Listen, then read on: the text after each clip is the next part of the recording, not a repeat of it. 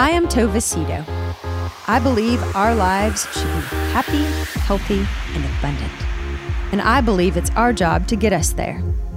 Every week, I will have inspiring, educational, and fun conversations that will help you live your very best life. Welcome to The Remedy.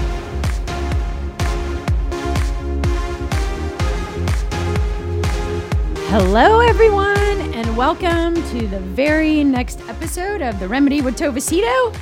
I especially want to give a huge shout out to Vicki Velez, who is the sponsor of today's show. Thank you so much, Vicki. I actually work with Vicki, and she is hilarious. She makes coming to work that much better. So thank you, Vicki, for being a fan of the show and for sponsoring today's episode, and for all of our listeners who are great encouragers and supporters of what we're doing. If you are interested in being a sponsor of The Remedy, if you like The Remedy, if you get something out of The Remedy, and you want to help me pay Kevin, that would be amazing. He would really appreciate it. He keeps Venmoing, requesting me. You've done it like 3 times this week. I know I need to pay you.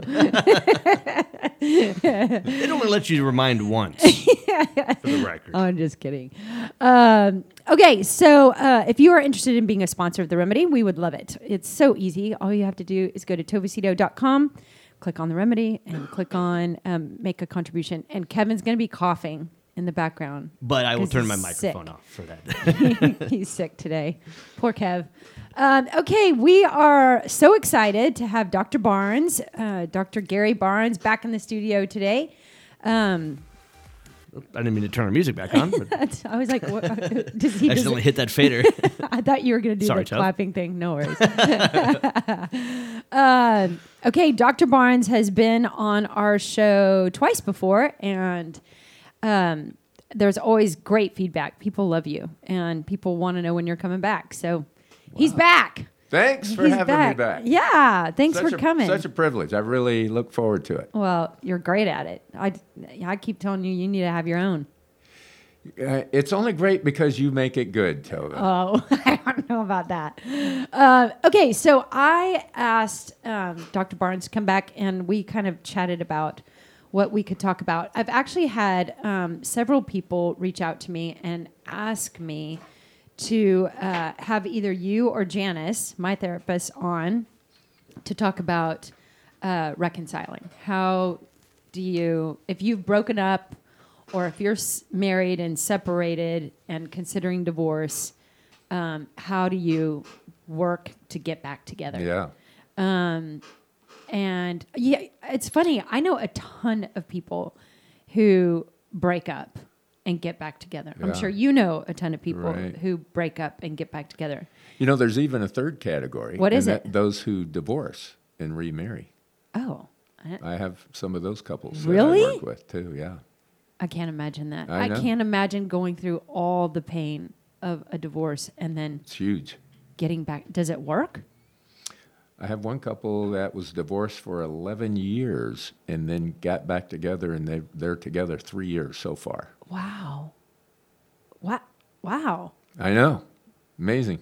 11 years. Yeah. And did either of them marry anybody else? No. They just were single for 11 years. They co-parented for 11 years. And did they always get along? I think it improved over the 11 years. Wow. Yeah. It's impressive. I don't think it was good at the beginning. I don't think it's ever good at the beginning.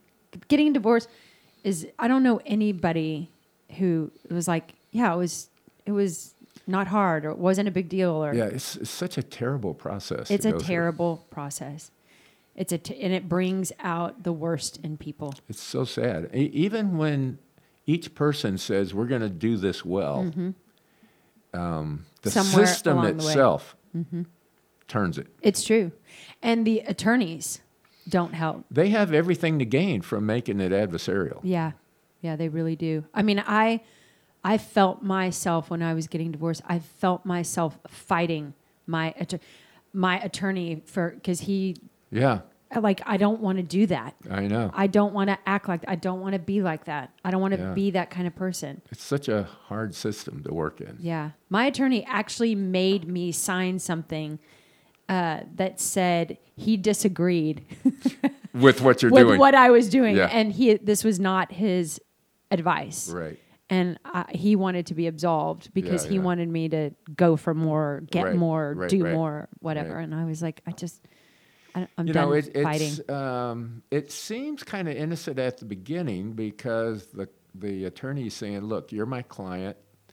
I'm for your best interest. Mm-hmm. You're going to have to let me protect you. Mm-hmm. And then it just goes from there in such a bad direction. Yeah. And it's just sad that people have to have that as part of the experience. Yeah, it's true. It's really true. So some people get back together and it's probably a good thing, and then other people probably get back together and it's a bad thing, and maybe they stay together, maybe they don't stay together. But I have never broken up with someone and then got back together. Uh-huh. And I think I just, even if it became tempting, Right. I think I would force myself to remember why it didn't work. Right. Like I would force myself. Right. Well, that's the key. It's not about the breakup itself. It's about why the breakup needed to happen. Mm-hmm. And so, in some cases, breakups should not try to get back together. And again. what are those cases? What are those circumstances where you would not recommend it? I know that's a big question. Of course, it's always the safety issue. But then safety goes beyond just physical safety. It's also emotional safety. Mm-hmm. Do you see a lot of couples where there's abuse? Yes. Really? Yes. And it goes across all boundaries. Wow. Is that hard for you? Affluent, white collar, you would never expect. It's there as well. Is it hard for you? Because, okay, one thing that I find so fascinating about you and other people who I know see you, we've talked about this, you are so non-emotional as a therapist, which I find fascinating and helpful. Like there's no emotion involved. It's just, it is what it is. And you're I appreciate it very much. And I respect it immensely. But it's just like, here's the facts. You know, you do what you want to do. But well, I hope the emotion of empathy is there. But what I'm trying not to do is to get into the reactive experience that my clients are also having. No, you don't have any of that at all. It's fascinating. But, okay, so back to my question. How do you... How in those cases where it's so obvious where abuse is taking place, as a counselor, a mental health professional, how do you stay objective towards the abuser when you're counseling? Yes. I would have a difficult time. I mean, they're still a human being. They're still a real person, and you have to look below the behavior of the abuse to the underlying motor that's driving that. And that's a real need that they have that needs to be addressed. Mm-hmm. They need to be saved from themselves. Is there a common theme among abusers? Is there that you have found or experienced? Yeah, I mean, on its most basic level, abuse is a maladaptive coping style or strategy. Mm-hmm. It's a unhealthy way of trying to meet unaddressed needs in the person's life. And there's typically a lot of personal hurt and pain that's deep and goes way back in their history. Usually from childhood? Is often, it usually from... Yeah, often. Not necessarily, but this often repeats from family of origin experiences, and it was a similar thing they may have experienced growing up. Familiar. Yeah. Do most people who are in an abusive relationship, did the abuse take place before they ever got married? Sometimes, but that's not common. Usually it's kind of under wraps until the deal is done. Really? Yeah. So they kind of hide that part of themselves. Somebody gets, that's scary. Yeah. So it's important that this kind of a whole separate podcast. I know. I think. Sorry. This is what happens when in our field, we think of it as two different types of abuse. One is reactive, and so that's more of a two-person experience, dynamic, where we bump into problems, differences, conflicts, like all couples inevitably have, and we get into an escalation with each other. So one negative gets exchanged with an even greater negative, which gets exchanged with an even greater negative. And so that becomes abusive, okay? So that's kind of our negative emotions out of control. And we're kind of driving under the influence of those negative emotions, and we become abusive. So that's a whole different category than what we refer to as characterological abuse. I've never heard of that. Yeah, and so this is where the abuse is not out of control, it's all about control. And it's part of that maladaptive coping strategy. And it's a mixture, actually, of abusive behavior and kind and loving behavior. And so it's a total manipulative control strategy. Wow. And okay, I promise I'll get off this topic, but do they know that they're doing it? You're saying it's a strategy, so yeah. Are they consciously Yes. doing these things? Yes. Wow. That's the control piece of it. That's scary. Yeah. That's out there. Yeah.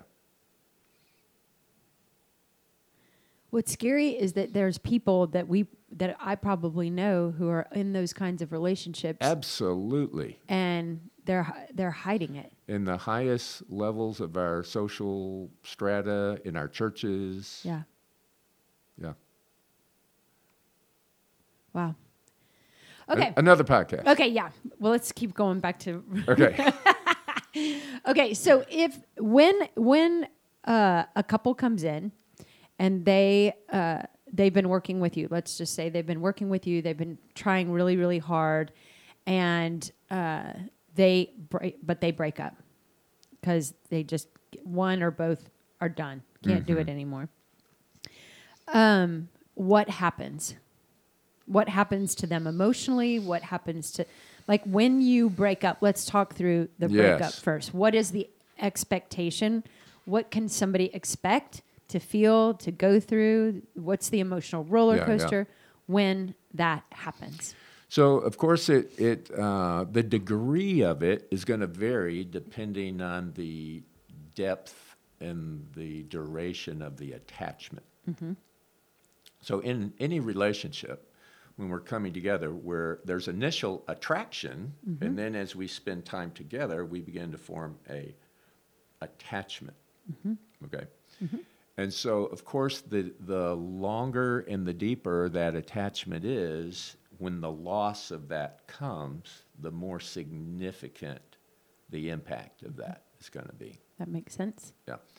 And so let's say it's a significant attachment that is then broken up. Well, that's like a death. It's like the death of a relationship. And so you have to grieve the loss of that, just like a physical death. It's totally changes everything in your life. And so... depending on how intertwined. Do you have kids? Yeah. Are you married? Well, those are even additional factors and complications there. But just from the loss of the relationship itself, that's such a death. It's something that I was anticipating I would have, and now I don't have, and it just totally changes everything. So depression, anxiety, these are very, very common co-occurring symptoms that would happen with the loss. And what happens to the brain? It gets wacky. Yeah. I mean, your biochemically, your brain changes. And it's not the same. How? Can you explain that? So your brain works. It has 1 billion synaptic gaps in it. And nerve endings have to send messages through the gap from one nerve to the next nerve to do any normal functioning that we do. Mm-hmm. And so when we go through a traumatic experience like this, that becomes brain altering in terms of our neurochemistry. Wow. So we have depleted neurochemicals in our brain that are necessary to provide the electrical charges for those messages to transfer from one nerve to the next nerve. And so it's not a matter of willpower, it's not a matter of spirituality. Your organ doesn't have what it needs to function. That is fascinating. Yes. And I'm just going to assume that the deeper the relationship, the greater the connection, the longer the connection, the relationship, the more wacky and the bigger the impact on the brain. Wow. And however long that's going to last is that is so fascinating. So your ability to function well is it's a different ballgame. Wow. Yeah.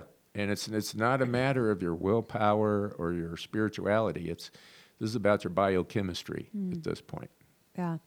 I have to say, when I got divorced, I felt that. Mm-hmm. I felt that. I on so many levels. Yeah. On so many levels, I felt that. I felt like I couldn't do a lot well. Well, I know this sounds kind of strange, but if you didn't feel that, then we would have other concerns about you. Mm-hmm. Yeah. Well, that's good. Yeah. And it's probably comforting for people to hear that, who are experiencing a breakup or experiencing the loss of a relationship, that you can give yourself some grace for how deeply it affects you and how crazy you might feel. You'd have to have realistic expectations about what you're going through. So let's say I dated someone 5 years and we had a deep connection. We never got married. But the loss, like you said, was is there an average? No. So you can't even put like 2 months or 2 years on it? We have such individual differences from person to person. Yeah, that makes sense. That you can only give a range, and the range even becomes meaningless for each individual. Yeah. So just allowing yourself some patience and grace for the brain to recalibrate. Yeah.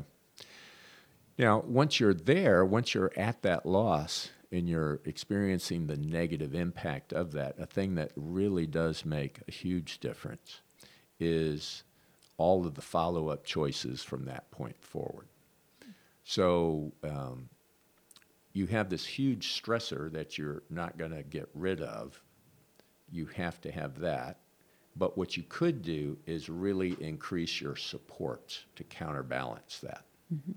And so these would be, of course, at the individual level, but also in your community level and also your spiritual level. So all of those things kind of coming together are very significant factors on what the recovery of this is going to look like. Mm. So if somebody comes in and their relationship is ending, what are some of the things? What's some of the advice that you have for them in order to make that process, even as painful as it's going to be, less painful? Yeah, so we would do like a support assessment. We would look at your individual world, we'd look at your spiritual world, and we'd look at your community world, and see what do we need to do to kind of maximize all of these things. To help actually facilitate this process that you're not going to be able to skip. Mm-hmm. So you can't like go around it, you can't avoid it, you're going to have to go through it, but we want to maximize all of your supports to get you through it. Mm-hmm. Okay. And then what advice do you give the couple? Like, I'm sure you're like, don't talk or don't, try as hard as you can to Well, really kind of separate? I mean, how do you, and do you have advice around yeah, that? so many cases that's not even possible, especially if there's children Yeah, involved. that's true. Because even though you're no longer in a spousal relationship or no longer in a romantic relationship with each other, unless you die or your kids die, you will be continuing in a co-parenting relationship. So you don't want to like alienate the person from the co-parent. You want to build a business-like, civil, workable relationship in that. Okay. What if there's not children involved? What advice do you give? So, again, I would say it's going to vary from each situation. Sometimes people would benefit from not having to have any involvement. Even though there's not children, sometimes people are sharing a social network or a spiritual community that they can't separate from. Yeah. And that's a big challenge. Yeah. So you'd have to learn about ways that we can relate, but way higher up on the relational funnel, like we've talked about before. So we're not relating in the same way that we used to relate. And it's going to be a kind, respectful, cordial kind of a relating, like business-like. Okay. What if somebody comes in, they've broken up, they come into you and they say, okay, I miss him so much. I miss her so much. I want to reconnect. I want to reach back out. I want to try to see if maybe we could get back together. Yes. How do you take someone through that process? So the whole process of reconciliation needs to be very well understood by everybody involved if they're going to enter into it, that this can only be possible by the work of both people.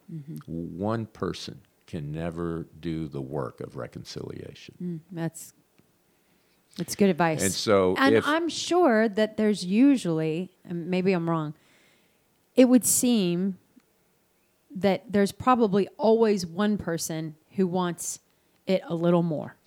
Yeah, it doesn't have to be 50-50, but it can't be one person doing the work for two people. Yeah. And so you would want to get a clear sense from each person before you would ever even begin that process that we're both in on this. This is what we're both going to do. We're both going to try. Yeah. Yeah. Yeah. I get that. Now, one little distinction I was thinking about before coming in today that might be helpful is to think about reconciling also on a continuum. So we have what I call like our kind of mini or micro reconciling, and then our maxi or macro reconciling. Okay. So for couples who are together, and let's say they're even a couple that we talked about in that group number 3. They're together and glad they're together. On day-to-day life, there's many micro reconciliations that need to happen. Even though we're not saying we're separating, we're always under the same roof, there's lots of reconciling that has to happen. John Gottman refers to these as quick repairs. Can you give an example? Quick repairs. Yeah. So let's say we're getting all ready for our date night, and we've been both looking forward to it. We get out on a date.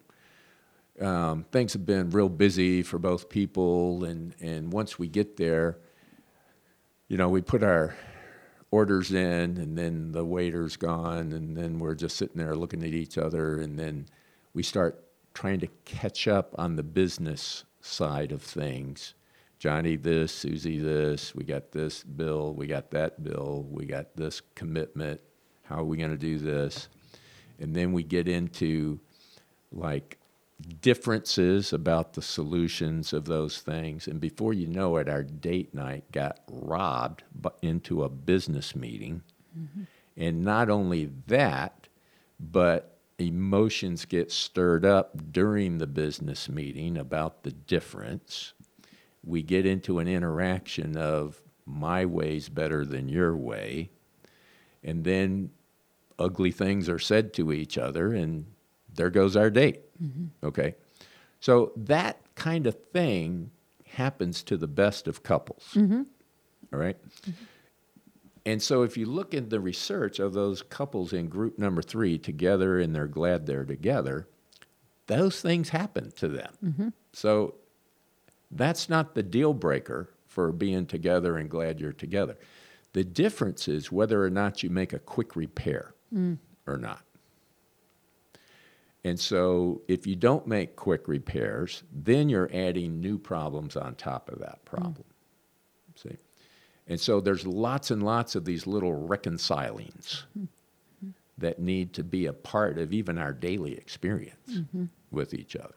Okay, so that's just kind of one example, and then you can go all the way to the other extreme of, let's say, like some of my couples who actually got divorced, and then over time they said, okay, I think we really should make a good go of it. I think we could. Let's both do the work for this. Well, that's on the far other end of the reconciling. Mm-hmm. You know, that's huge work. Mm-hmm. That's not just a quick repair kind of work. Right. Okay. So that's the micro versus the macro. Yeah. Mm-hmm. Okay. Now, the thing that would be in common all the way across the board for all of them is the two ingredients that are always necessary, but they're also distinct. And this is where we get into problems. We don't identify them this way. Is forgiveness and trust. Mm. And so those are non-optional. Those always have to be a part of any reconciling, whether it's a micro or a maxi macro. Mm-hmm. See? And so there's a lot of confusion even about what both of those things are. Yeah, that was going to be my next question. Yeah. So couples would need to, be very clear on what each is and what each isn't, and how they're related, and also how they're not related. So forgiveness and trust, are those, you said those two, is that research driven? Yes. Okay. Yeah. So that's... I think it's biblical as well. For sure. Yeah. It's just, good research is always going to be congruent with biblical truth. That's so true. I just love seeing that. Yeah. It's really, really true. Okay, so can we spend a few minutes talking about people's definition of forgiveness and trust? Yes. And how important it is. I'm sure that both parties involved share the same idea about what those two words mean. If it's going to reconcile, you have to do that. Yes. Right. Yeah. So let's talk first of all about what forgiveness does not mean. Okay, that's because good. This is, I think, the first way we get tripped up on this. Okay. So it's very unfortunate that we have this phrase, forgive and forget. Mm-hmm. And so we often wrongly interpret that phrase as to mean, in order to forgive, I have to forget. Mm-hmm. And that's impossible, really. And actually, you could say the greater the offense, the more it's going to be stamped in your brain. For sure. It's just a neurological explanation. It's trauma. Yes. Mm-hmm. And so you also, just by definition, would make a strong case that says forgiveness is actually remembering. Forgiveness is not forgetting. Mm. Because you have to say the truth about what the offense is to really be able to forgive it. And I'm sure that's really hard. That is. That makes a big challenge. But that would be the first thing that we'd want to clear up. The other thing that we would say forgiveness doesn't mean is it doesn't mean that you no longer feel the pain or the hurt or the anger or the resentment or the bitterness. So you don't judge forgiveness by the absence of negative emotions. Mm-hmm. I really like that you say that, because I think that all those things, the bitterness and the anger and the hurt, are an important part of the healing process. Yes. I mean, you have to get pissed if somebody Yes. does something that hurts. I mean, that you can't believe. It's part of being that human, and you have to be real with it. Yes. And I think a lot of people, especially Christians, don't allow themselves the freedom because they don't think that it's biblical. Yes. But Jesus turned tables. Like, he got mad too. And I think that there are behaviors that warrant those emotions. Yeah, it's a common thing in our spiritual circles that people do too quick of forgiveness, just so they can say that I did it. Yeah. Checked off that box. Yes. Okay. But they didn't really go through the process of forgiveness. And so that would be another thing that I would say forgiveness that we clarify is forgiveness is not a light switch decision. Yeah. It's a process that you go through to get through. Now, ultimately, there does come a point of time where you do get to a point of releasing. Yeah. But that's not a light switch thing. That's a process thing. When I was getting divorced, I have a dear friend who's just a phenomenal example to me, and she went before me getting divorced, and she just did that process beautifully. And she just really set an amazing example for me about how I wanted to do it. Yes. And I was very that's a great grateful. Example of that support thing I was talking about. Yes. And she was very supportive, and but one thing that she said about forgiveness that I'll take to my grave, I just love it. One day I was with her just so sad and crying, and I asked her, I said, how did you forgive? Like, how did you do that? Like, you did it so well. And she said, I'm still doing it. Yeah. And I was like, what? Yeah. Because it seemed that she, like, that part of it was gone. She said, are you kidding? She said, I wake up every single day and I forgive again. She's like, I make the decision every day. Yes. Because every day to some degree, for whether it's because she's got to see him at lacrosse or and she's got to see the girl, the new girlfriend. I mean, she had to make that decision every single day. Well, that brings up the next thing I would say it is not.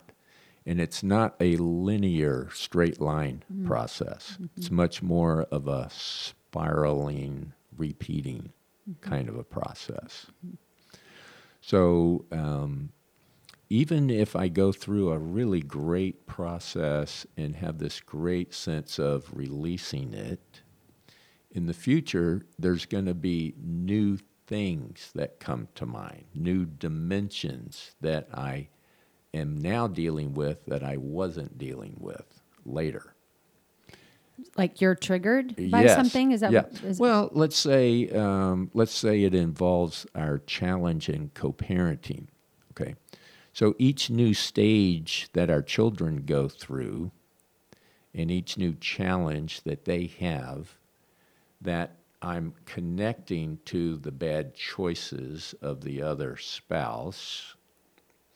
See, I'm going to get new awarenesses and realizations of the cost of all of this. That makes sense. See? Yeah. So that's why it's not just a straight line, linear process. There's not like a recipe that you do the 6 steps and then you're done. Right. Yeah. Okay. So the other thing that's important is forgiveness is not saying that there's no consequences. So I can remember one particular family that I worked with. It was a large family, and there was incest with the father sexually abusing a daughter in the family. And the entire family worked really hard to work through a forgiveness process over a long period of time. And I think they did beautifully at it. But the father still went to jail. Yeah. See? So just because we're forgiving, that doesn't mean there's no consequences. Wow. Yeah. And so a lot of times that becomes a barrier to me extending forgiveness, because I think that gives the message that there shouldn't be consequences, or that I'm condoning the offense that I'm trying to forgive. Yeah.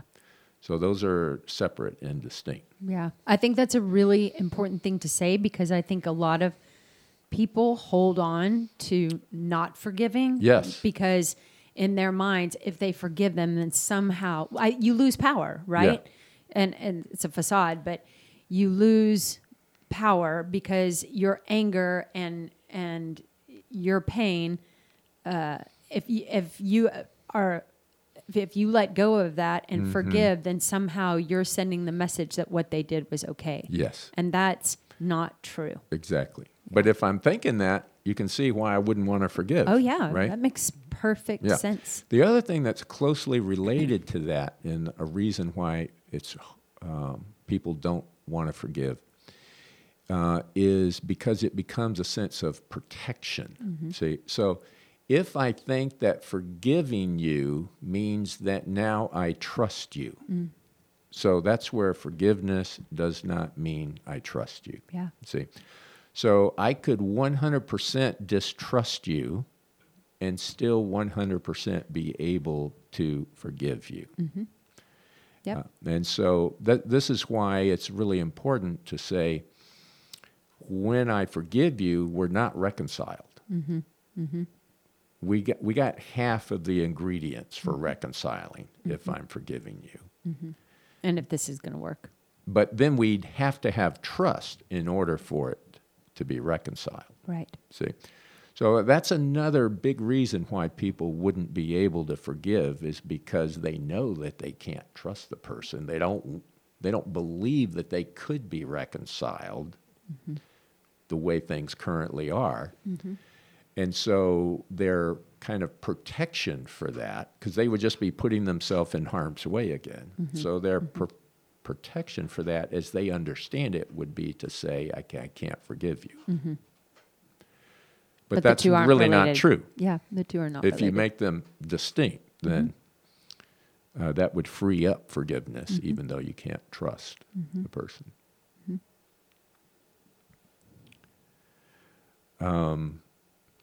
So I think those are really key distinctives that can really facilitate the process of forgiveness, if we're thinking correctly about those things. Forgiveness, I have learned, this has just been my experience, that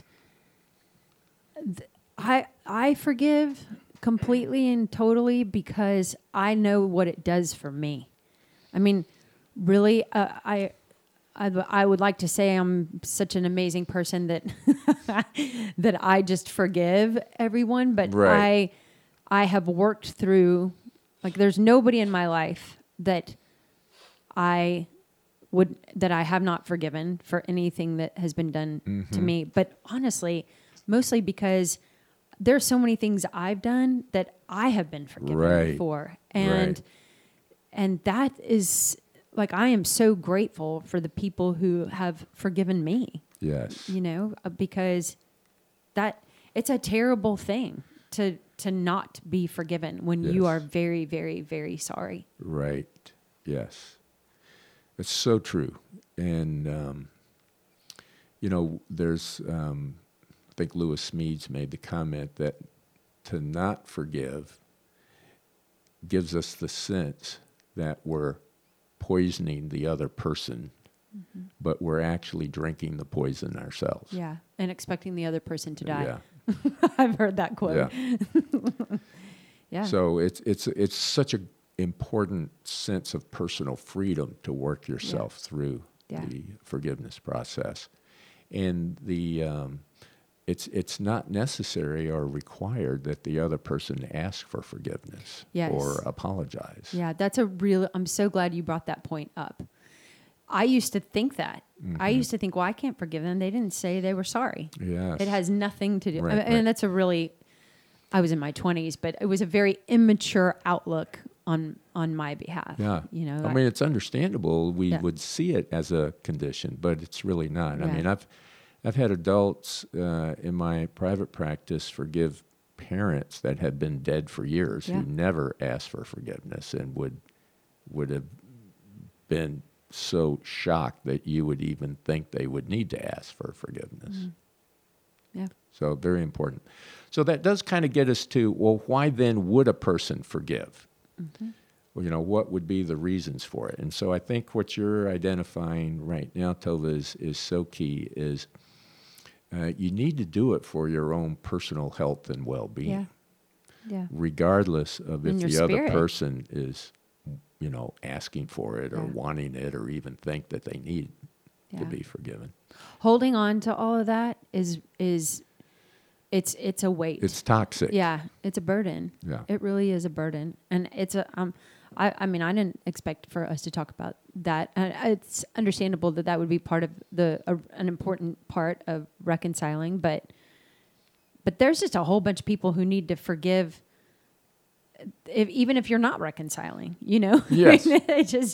There's just a whole bunch of stuff out there that people hold on to. Well, and if you think on our, low end of the continuum of any relationship, there always has to be an ongoing forgiveness dynamic going on, because we're all broken people in a broken world. Yeah. And so we're going to do broken things. Yep. And that breaks the relationship. Yeah. So I need to be, really good at forgiveness.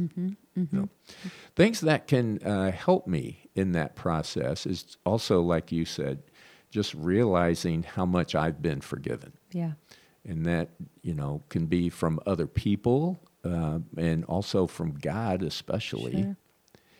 Sure. That becomes a whole game changer on thinking that I could withhold forgiveness in light of all that I've been forgiven. How does that go together? Yeah. See? Yeah. So that can become a real motivating factor to be more and more gripped by how much I've been forgiven. Yeah. It's hard to read those passages in the Bible about, there's a lot of passages that are saying the kind of the same thing that we're saying right now. Yeah. It's hard to read those and imagine that you would have, who am I to hold on to anything? Right. When I have been forgiven already by our God for everything that I've done. Right.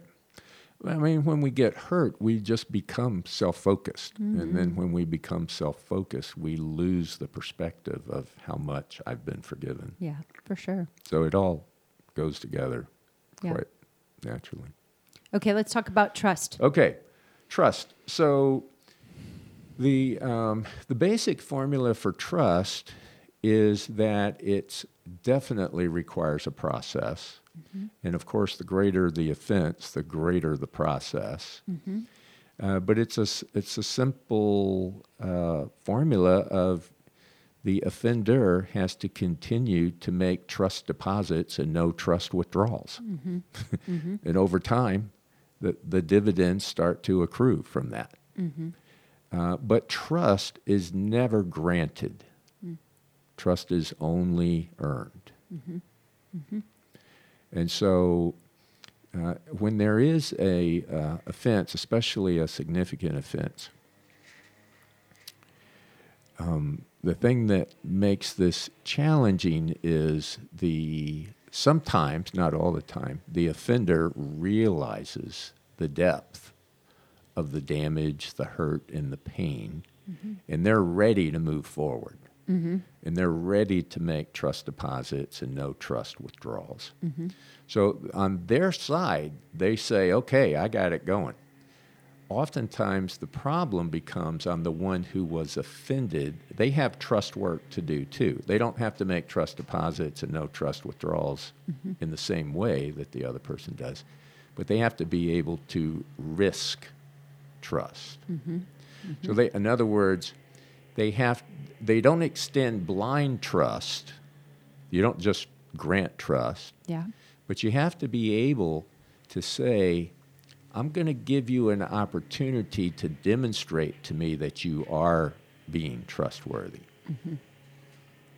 And because Even though you have done something to yeah, and so you can damage that. Yes. At some Even point. though you've totally betrayed it and blown it away.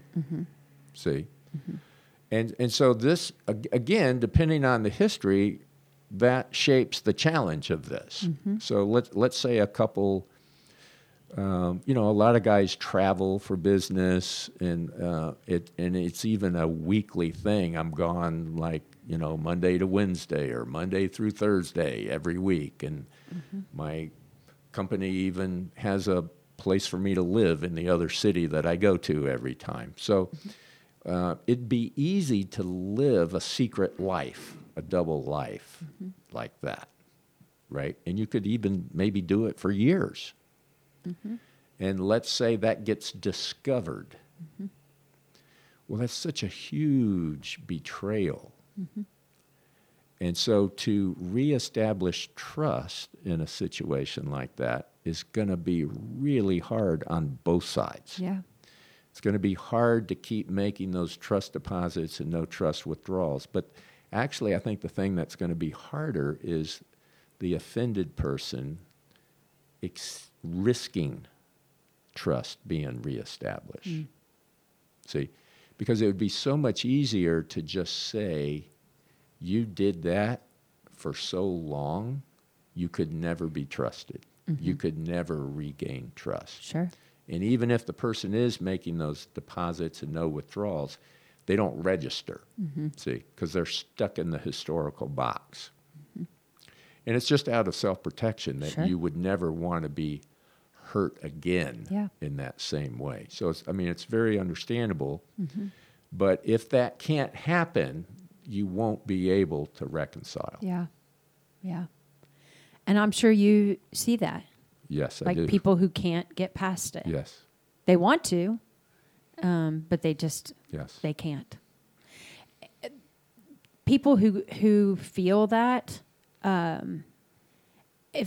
if they are like, I don't want to be thinking about this. I don't want to worry about this. I want to believe the new trust deposits, but I can't.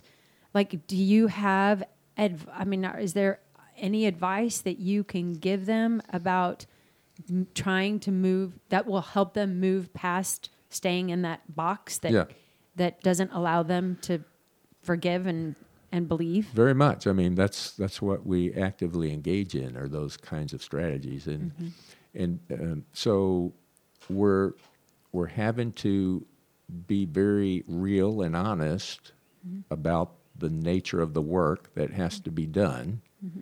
But we're also trying to bring back that this is still doable work. See? Yeah.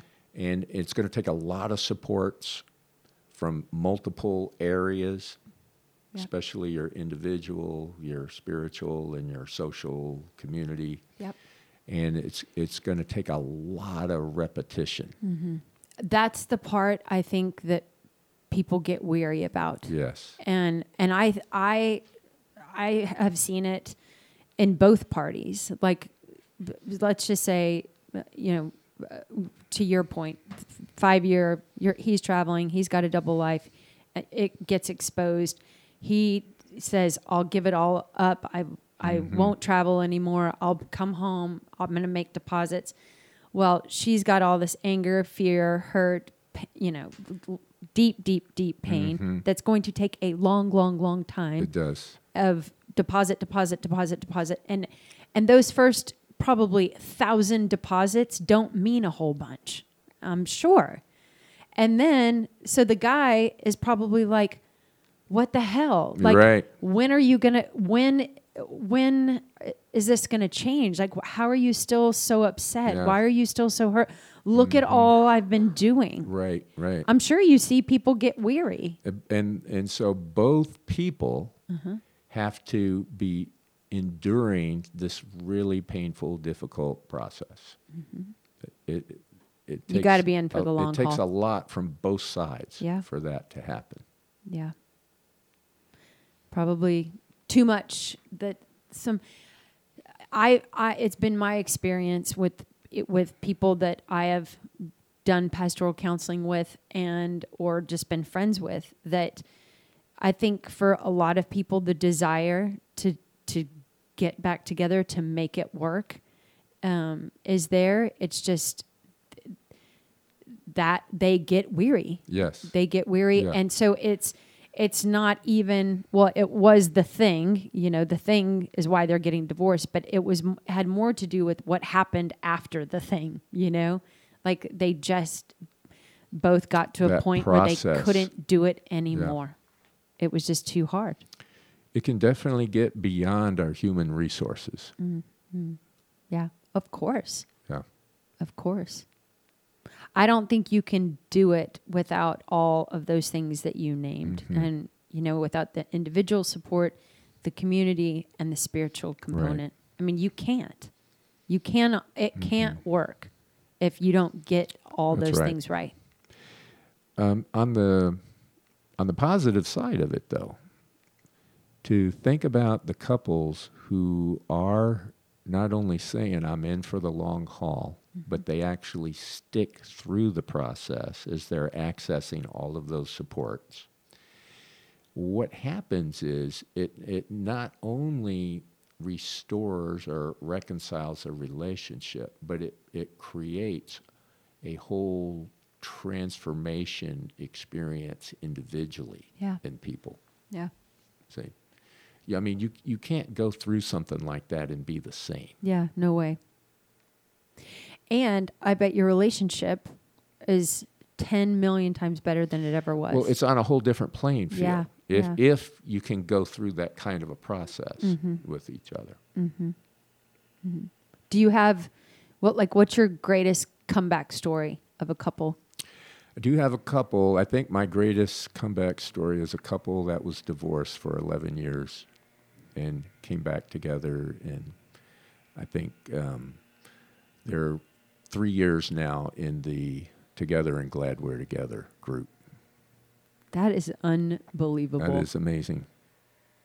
Wow. And did they have children? Yes. Wow. Yeah. I wonder what my children would do if Yeah. 11 years later. Yeah. Well, I think the children were very supportive of it. That's good. And so they all celebrated the remarriage. They had a big ceremony. But I think that was all because they did such a good job in their co-parenting during that time. Like, I mean, it didn't start off that way, but they moved in that direction over time. It's just such a better way to be. I mean, my ex-husband and I, we get along so well. We celebrate birthdays together, and his dad just had a birthday. We were all at dinner together, had a blast. That's hard. And we get along great, and we Yeah. co-parent great. If something's going on with one of the kids, he's the first person I call. He's the only person I call, really. I mean, That's awesome. Yeah, You don't get that naturally. No, but you know what? It's kind of like to your point, if both parties Yes. say, okay, this is what we're going to do because this is what is best for our children and for us. I mean, it's so much better that we get along. Yeah. I mean, we really get along. Just for even personal health and well-being. Yes. Yeah. Yes. You're not always stressed out about that. Yeah. Oh, I can't imagine. I mean, as much as I see him with our kids stuff, I can't imagine those scenarios where there's the tension and the bitterness and yet, you're ignoring each other, and that would just be really hard. Life is too short. And it's such a difference maker for the kids. Oh yeah. I think it's made our children are so well adjusted and they know that, I'm not thinking this about dad, and dad's not Right. thinking this about mom. They know we're Yes, going to yes. always be on the same page with discipline, Right. and I think it's really made a difference in their lives. Yeah. And we might have mentioned this earlier, but I'll go ahead and repeat it. It's not divorce per se that creates maladjustment in children. It's the things that naturally go with divorce. And the two big predictors are, do the parents remain in conflict with one another after divorce? Wow. Generally speaking, co-parenting increases conflict rather than reduces conflict. A lot of people think if I can just get divorced, then my conflict will be over with. And in most cases, that if you're co-parenting, that increases. See?